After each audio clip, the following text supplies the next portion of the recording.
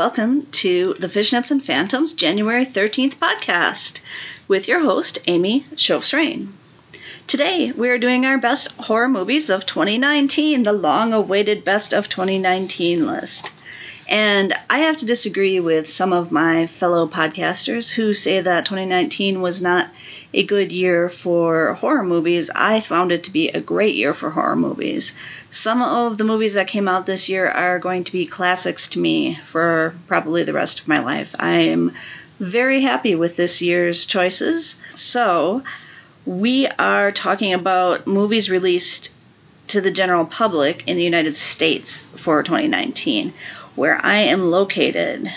Now, there are other films in consideration that I used in consideration for this year's list that were released earlier or shown in festivals or in other countries, but they were released in 2019 for general public consumption. So that was this first. I have to say congratulations to the winner of the Guess My List contest.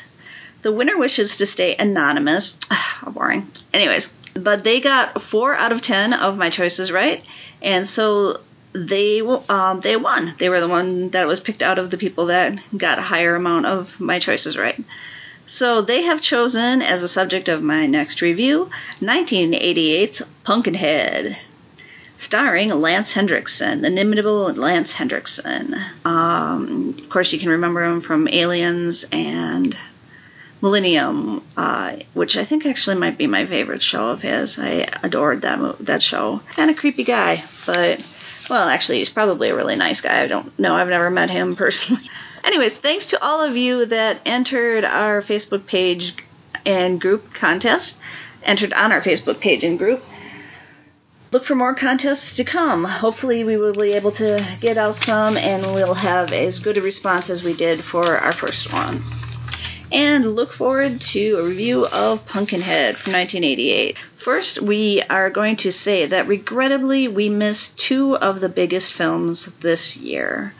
We were not able to see, well, I don't know why I'm saying we. Apparently it's the royal we, and I am more than one person, which is fine. I'm going to just go with that. We. All right, so we, the royal we, have missed Parasite and The Lighthouse. Robert Eggers' The Lighthouse and Bong Joon-ho's Paris. Anyways, I had heard that Parasite was an excellent movie and that it is worth winning the Best Oscar Award.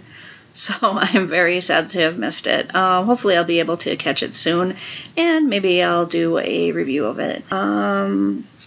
All right, I'm going to start off with honorable mentions. These movies are all fine movies, but they didn't make the top 10 cut. First is Andy Muschietti's, I'm not sure how to pronounce Andy's last name, but his It Part 2.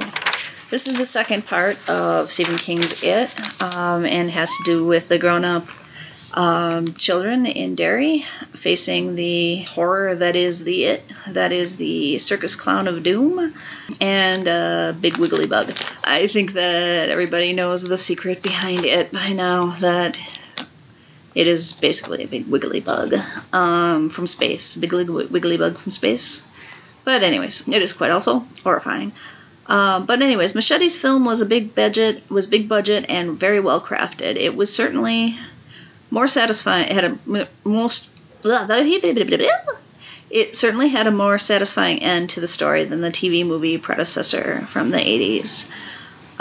It came out in September and was full of big stars. Jessica Chastain and James McAvoy and Bill Hader were some of them.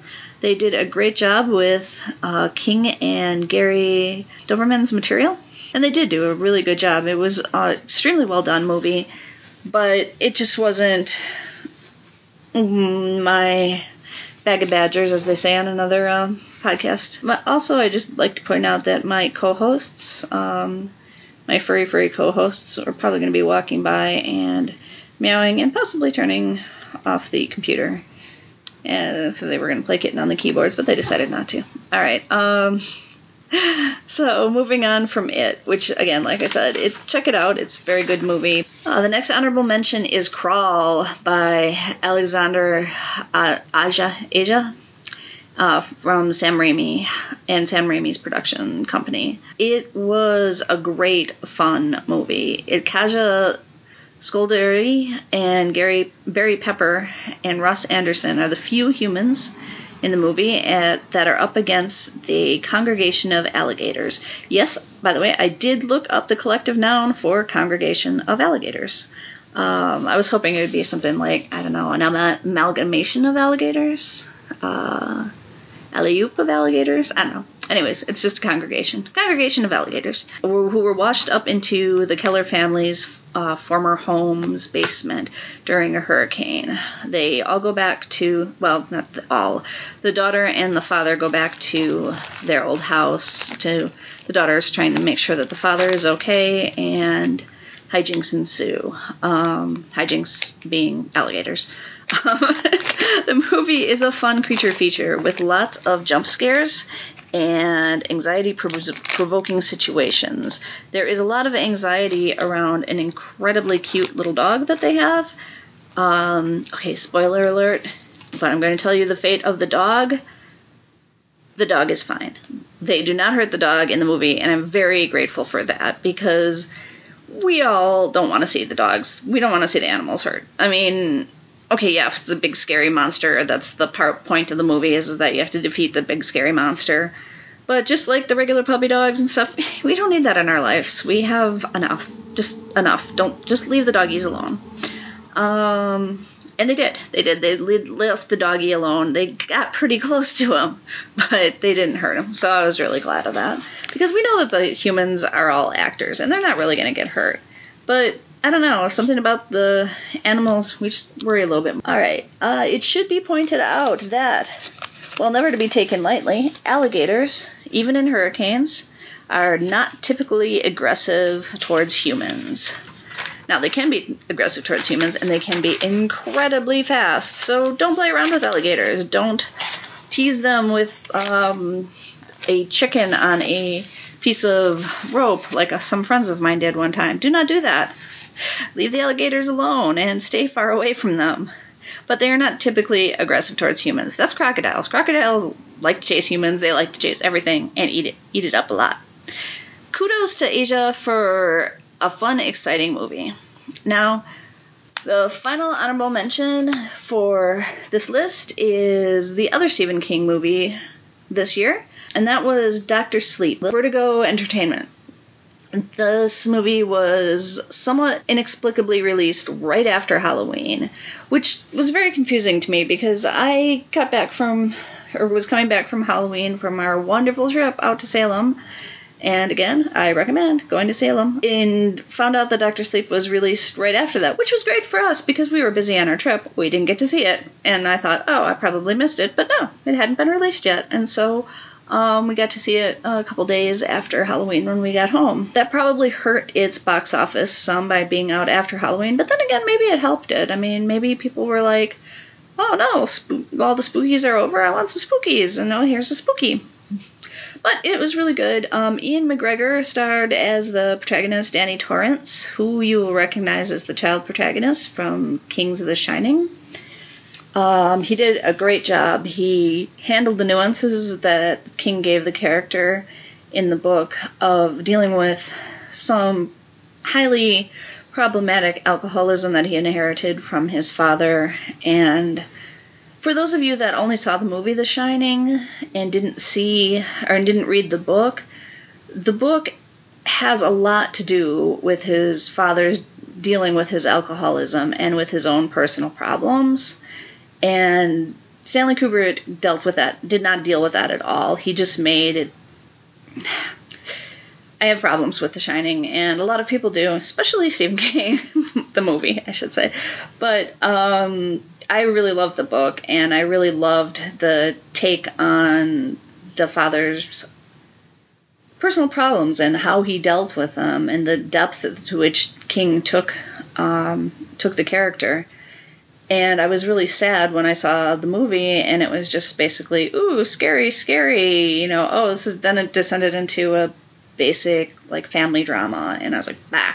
But anyways, I have to say that Mike Ferguson really does a great job of blending the two. I had just read the book, Dr. Sleep, before seeing the movie, and I missed some of the brilliant bits that were in the actual book, but I also was really appreciative of Mike Flanagan, how he did, like, blend the book, actually kind of all, like, 4 things. It was the original Shining book, the Shining movie, the book Dr. Sleep, and his own movie, Dr. Sleep. So I think he did an excellent job combining all of that and almost like healing the rift between the original book and movie, and also keeping his book so that it could be seen by viewers as a part of the original movie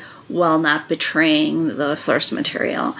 And that must not have been easy. I know that somehow or another they pleased Stephen King with it, which is a pretty good jump, because he's no Alan Moore. It's not like he hates every single movie adaptation of something that he's written, but to be able to bring him back on board and have him endorse the Dr. Sleep movie was a feat. So I definitely give him kudos for that.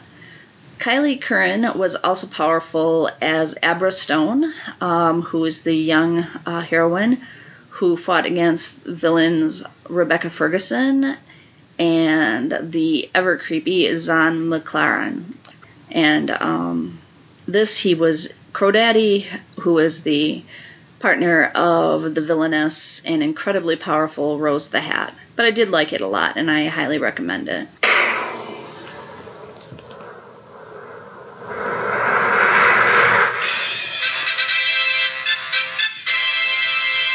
Number 10 on my list goes to a small movie, but a very good movie, called Culture Shock. It was part of the Hulu's Blumhouse Into the Dark series of movies. Culture Shock was directed by Gigi Salguero, and it is a smart, sci-fi social horror that involves a pregnant Marisol, who is played by Martha Higuera, trying to cross the Mexican-U.S. border with a coyote.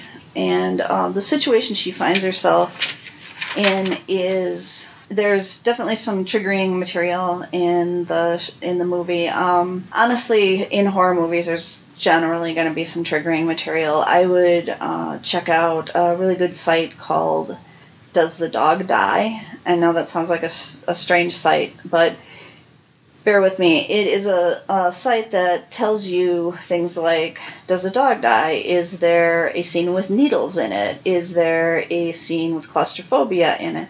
All of the various things that may cause undue upset. Anyways, I won't tell you too much more, spoilers, etc., but it is a really good movie. I highly recommend it. Again, it is the Into the Dark series on Hulu that is done with Blumhouse. My number 9 is an Irish film called A Hole in the Ground by Lee Corning. He gets my nod for number 9. This is a very Irish-looking movie. I did a class on Irish film, and this is an extremely Irish film. A lot of the films that have been filmed in Ireland have a bluish tint. I'm not sure if they use a blue lens or everything in Ireland is somewhat blue. I've never been there. It is possible, I suppose, that everything is slightly blue.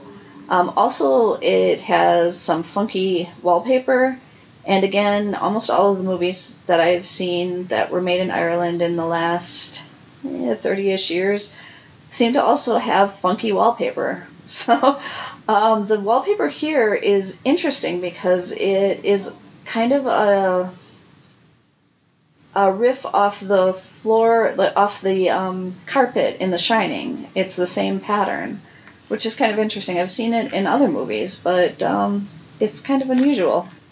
The cinematography of the movie is beautiful. It's very well done. The settings are amazing, of course, as Ireland is a very pretty place, and she moves to a small town to get away from an abusive husband. They don't go too much into what happened with her husband, but they infer that her and the little boy are trying to flee the husband by moving to this small town. The story itself is a bit predictable. However, the way you get to the conclusion, which is, the point anyways, I mean, it's not really what happens, but how it happens, as they say. And how it happens is very enjoyable. They do a great job.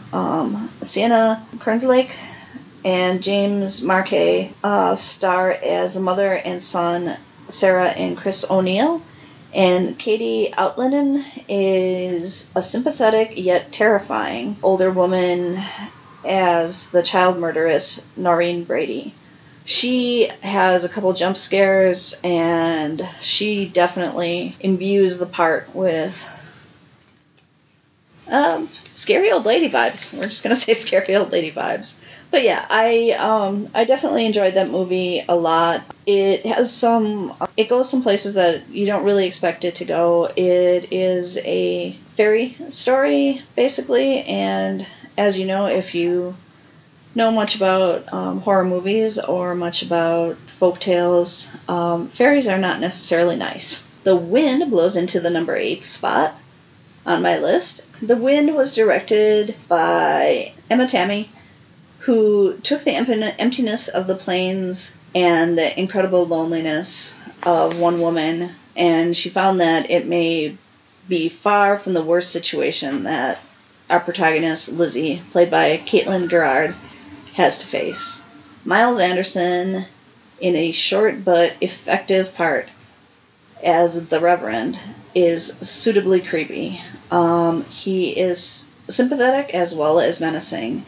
And I had dreams about him in that part later on that night. It was very well done. The movie has a small cast, but it's interesting because it focuses on the female protagonists, and it kind of focuses on female conflicts. It focuses on, like, some of her fears about pregnancy, fears about a miscarriage, fears about the unfaithfulness of her husband and what that would mean to her. I think you might have to actually order that movie. I don't know if it's available for free right now. Another app that is a good one to check out is Just Watch. You can find out where anything is available for streaming, and you can also check if it is available locally to see currently in a movie theater. Just Watch. It's a free app. Okay, my number 7 film manages to be hilarious, gory, clever, solid political satire while dealing with the suburban satanic cults. Satanic cults versus a pizza delivery girl. The movie is Satanic Panic. And as of now, you do have to pay for Satanic Panic, but it is available streaming. Just a couple bucks, like $6, I think, something like that, to rent it. It is worth it. It is a fun ride. It reminds me of a 1980s B comedy, but it is also mixed well with a B horror movie. It's heavily gory in parts, but it has like an almost innocent feel of fun to it, which is much needed lately. There is great parts with Rebecca Romijn, and it includes the Code of the Sams, and it's good fun. I highly recommend this movie, and that's why it was number 7 on my list. Number 6 on my list is a film by one of my all-time favorite directors, Jim Jarmusch. Mr. Jarmusch is a divisive director in ways because he He's one of those people that you either get him or you don't. And if you don't, you kind of hate his films. But if you get him, oh man, do you get him. You love his stuff. He does movies that, that have kind of a, almost a student film sort of quality to them in a good way. He just has so much humor in just the delivery of lines, and he works with a lot of very famous actors that are basically just buddies of his now.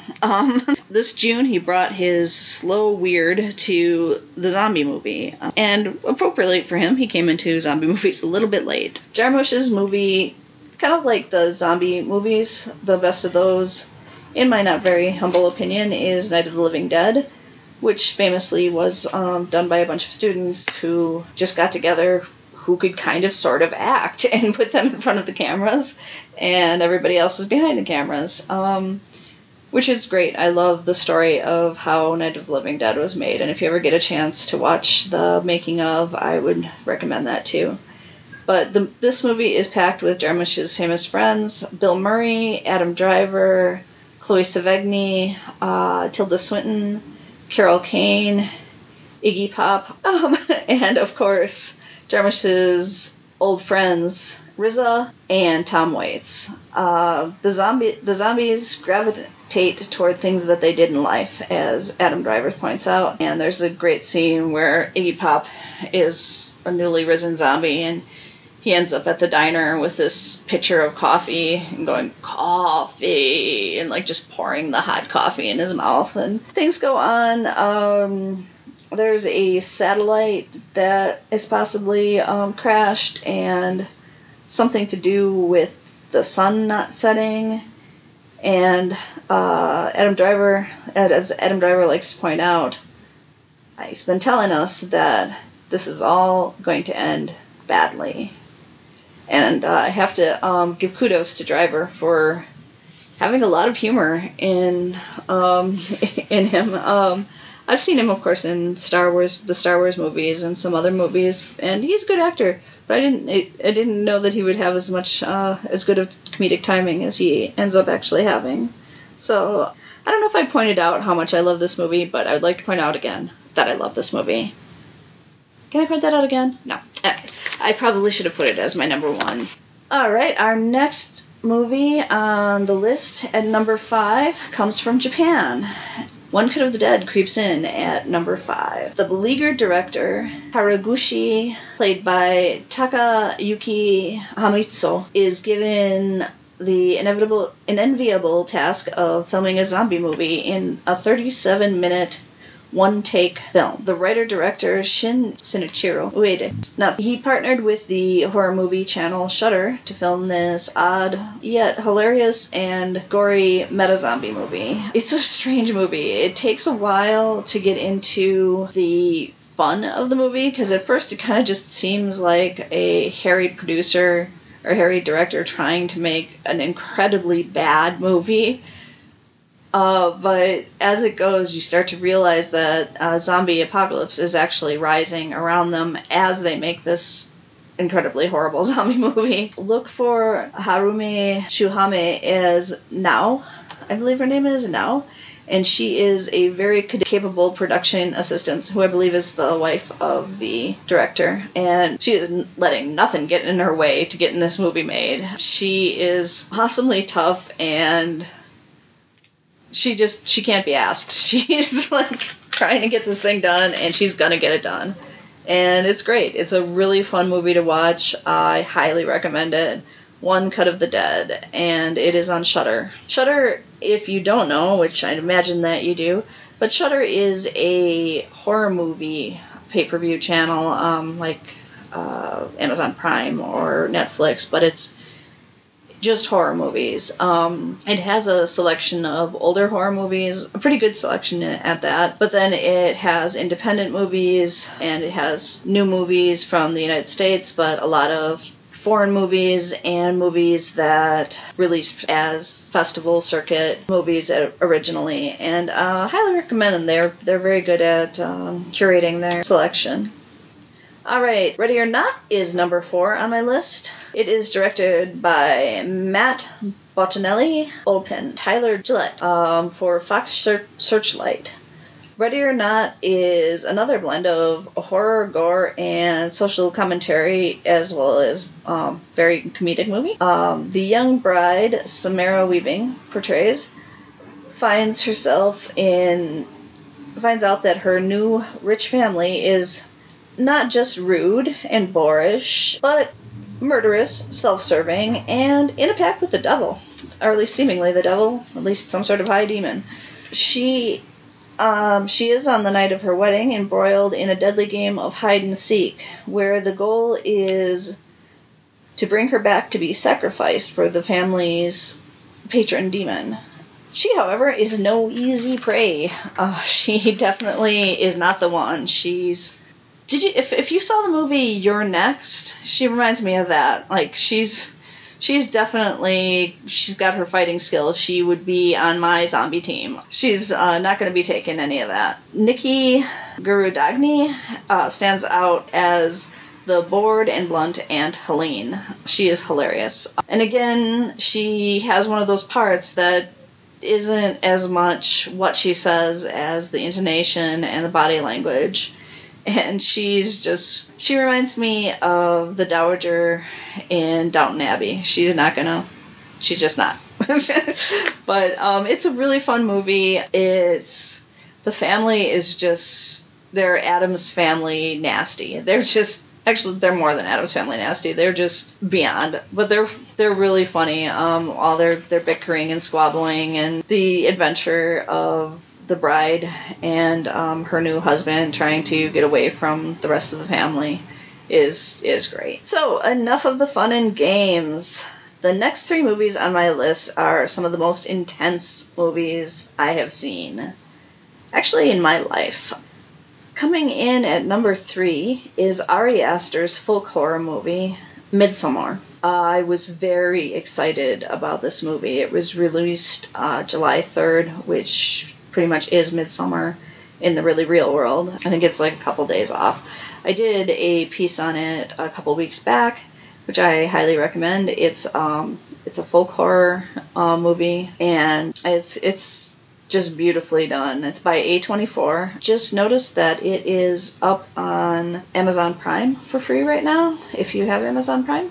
Starring Florence Pugh, this A24 movie contradicts horror tropes by being set nearly entirely in the daylight, very bright daylight, because July in this latitude is a land of the midnight sun. Aster has created a masterpiece of folk horror. He shows how the unspeakable brutality of human society lies not apart from our idealized past, but integrated in it and in us all. Ari Aster does a great job of filling the whole movie with details, and even in some of the scenes, there are shadow faces in the background, in the trees, subliminal images in the backgrounds of the movie. Throughout the whole thing. And I found it to be an incredible movie. Definitely go for it. It's a great movie. Number 2, Hagazusa, A Heathen's Curse is the name of it in the English language title. Hagazusa is a word that in German basically meant like hag or witch or something like that.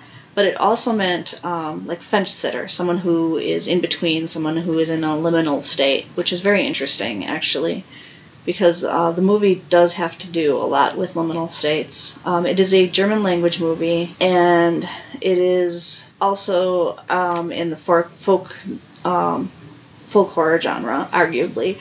I think I've heard some people say that it isn't exactly folk horror, but if you ask me, I'd say it's folk horror. It was the final project in film school for the director and writer Lucas Fiegelfeld, and it was his final project, and he originally released it in 2018, but like I said, it was not available until April 2019, and again, I was very excited when it came out. I've been looking forward to seeing it for some time. I think that it was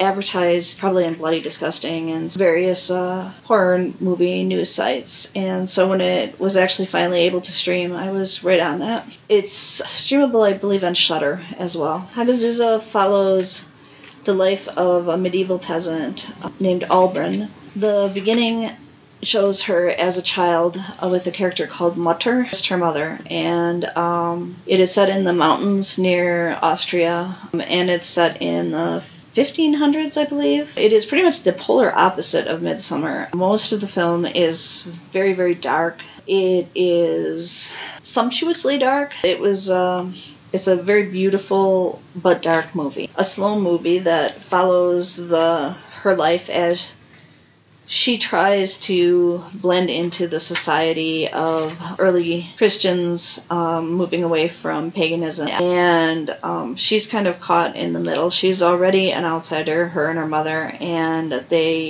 peasants in the area make reference to the fact that they think that she's a witch and that her mother was a witch. And they might be witches. They definitely are not averse to witchcraft.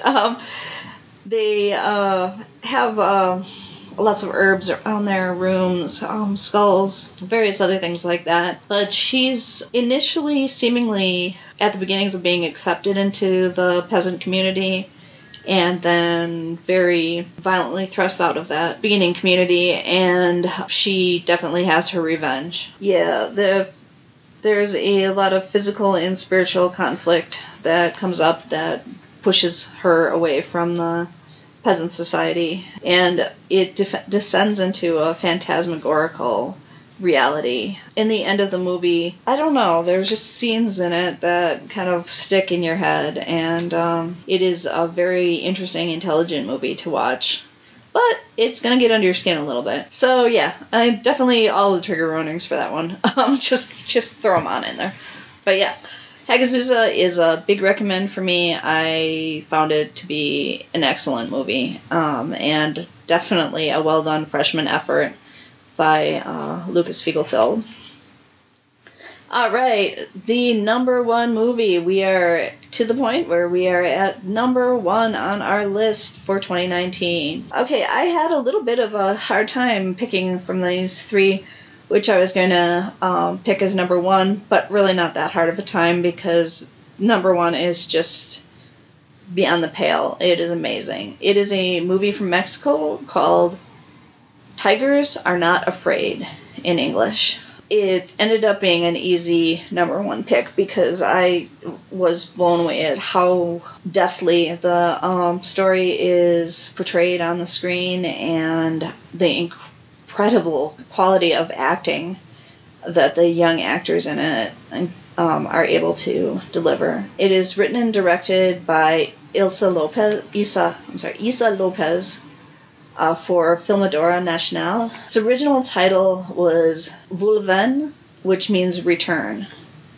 And I can see that as a title, but I believe that Tigers Are Not Afraid is, and it's much more fitting. It is a magical realism film. It follows the young Estrella, played magnificently by Paulo Lora, who is given 3 pieces of chalk by her kind teacher during a gunfight outside of a classroom. Her teacher gives her the chalk as a way to calm her down, and she tells her that the pieces of chalk are each a wish. And much like a fairy tale, the rest of the film follows Estrella through these wishes and the consequences that come from them. And of course, like any folk or fairy tale, the wishes do not always come out as you would hope. None of the wishes turn out as one would generally wish them. The movie is set in Mexico's incredibly violent drug war. There are, again, for the trigger warnings, there's a lot of murder and sexual assault in the movie. Mostly murder and violence. She soon joins up with a group of boys who have also lost their families. Estrella, when she goes home after getting her pieces of chalk, finds that her mother has disappeared and she has nothing or nowhere to go. But she is soon interrupted in her sorrow by El Shine, who breaks into her and her mother's apartment and is stealing the few things that they have. And she follows him home, home, quote unquote, to the rooftop. Iannis Guerrero as Caco, Rodrigo Cortez as Paul, Hansel Casillas as Tushi. Anyways, Juan Ramon Lopez is Elfshine, and he is a great child actor. He was actually put up for Best Actor in the Golden Globes a couple days ago, and he easily could have won it. He did a great job in his part, and I'm actually surprised. I don't think that Paula Laura was also similarly put up, but she should have, because she was incredible in her part as Estrella. But yeah, the little gang that lives on top of the roofs don't want to accept Estrella at first, but eventually they come to depend on each other through various things that happen having to do with a gang that they come into conflict with, and some politicians, and various things to do with money, guns, and cell phones. It is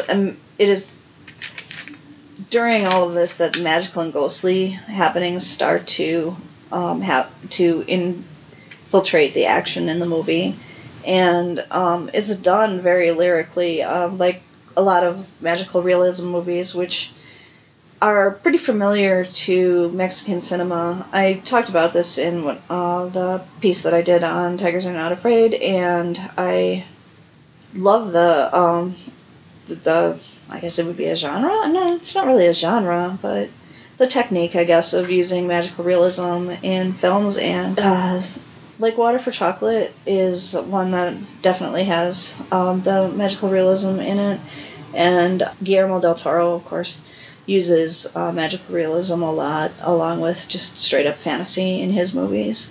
It's a lot more subtle in this movie than in Guillermo del Toro movie, but it's a great movie. I highly recommend seeing it. The ambiguity is the beauty of this brutal yet lyrical film, between the ambiguity of what is real and what is not, and you don't really know if the children are just children, so they're making up these happenings in their heads, if they're just being overly imaginative, or if all of these things are really happening. And it doesn't matter.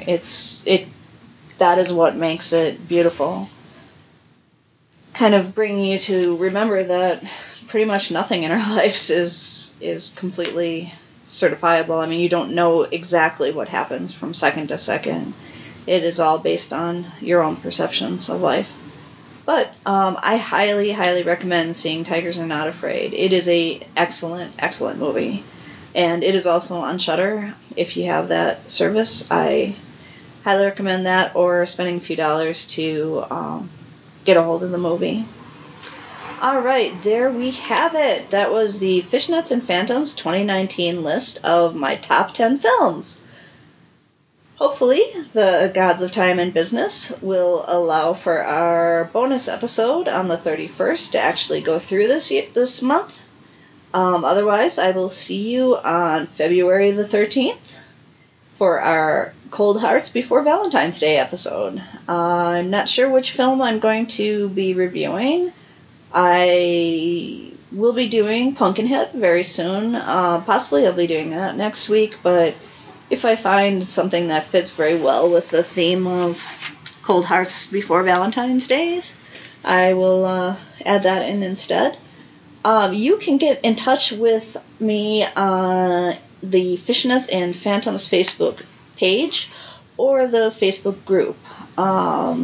Feel free to add to the group's postings and to get in touch with me through the messaging system.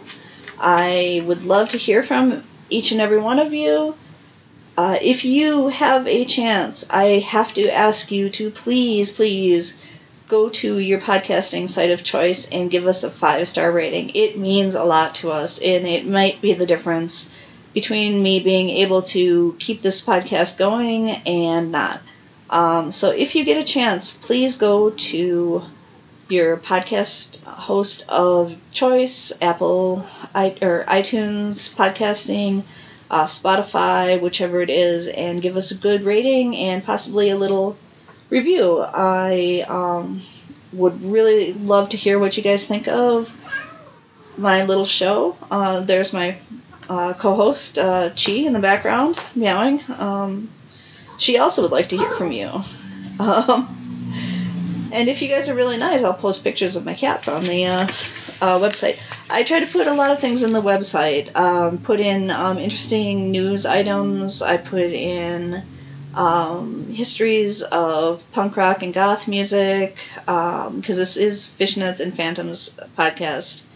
It is Goth Girl's view of horror movies, horror literature, other genres too, but probably mostly the horror genre, because, I don't know, it's fun.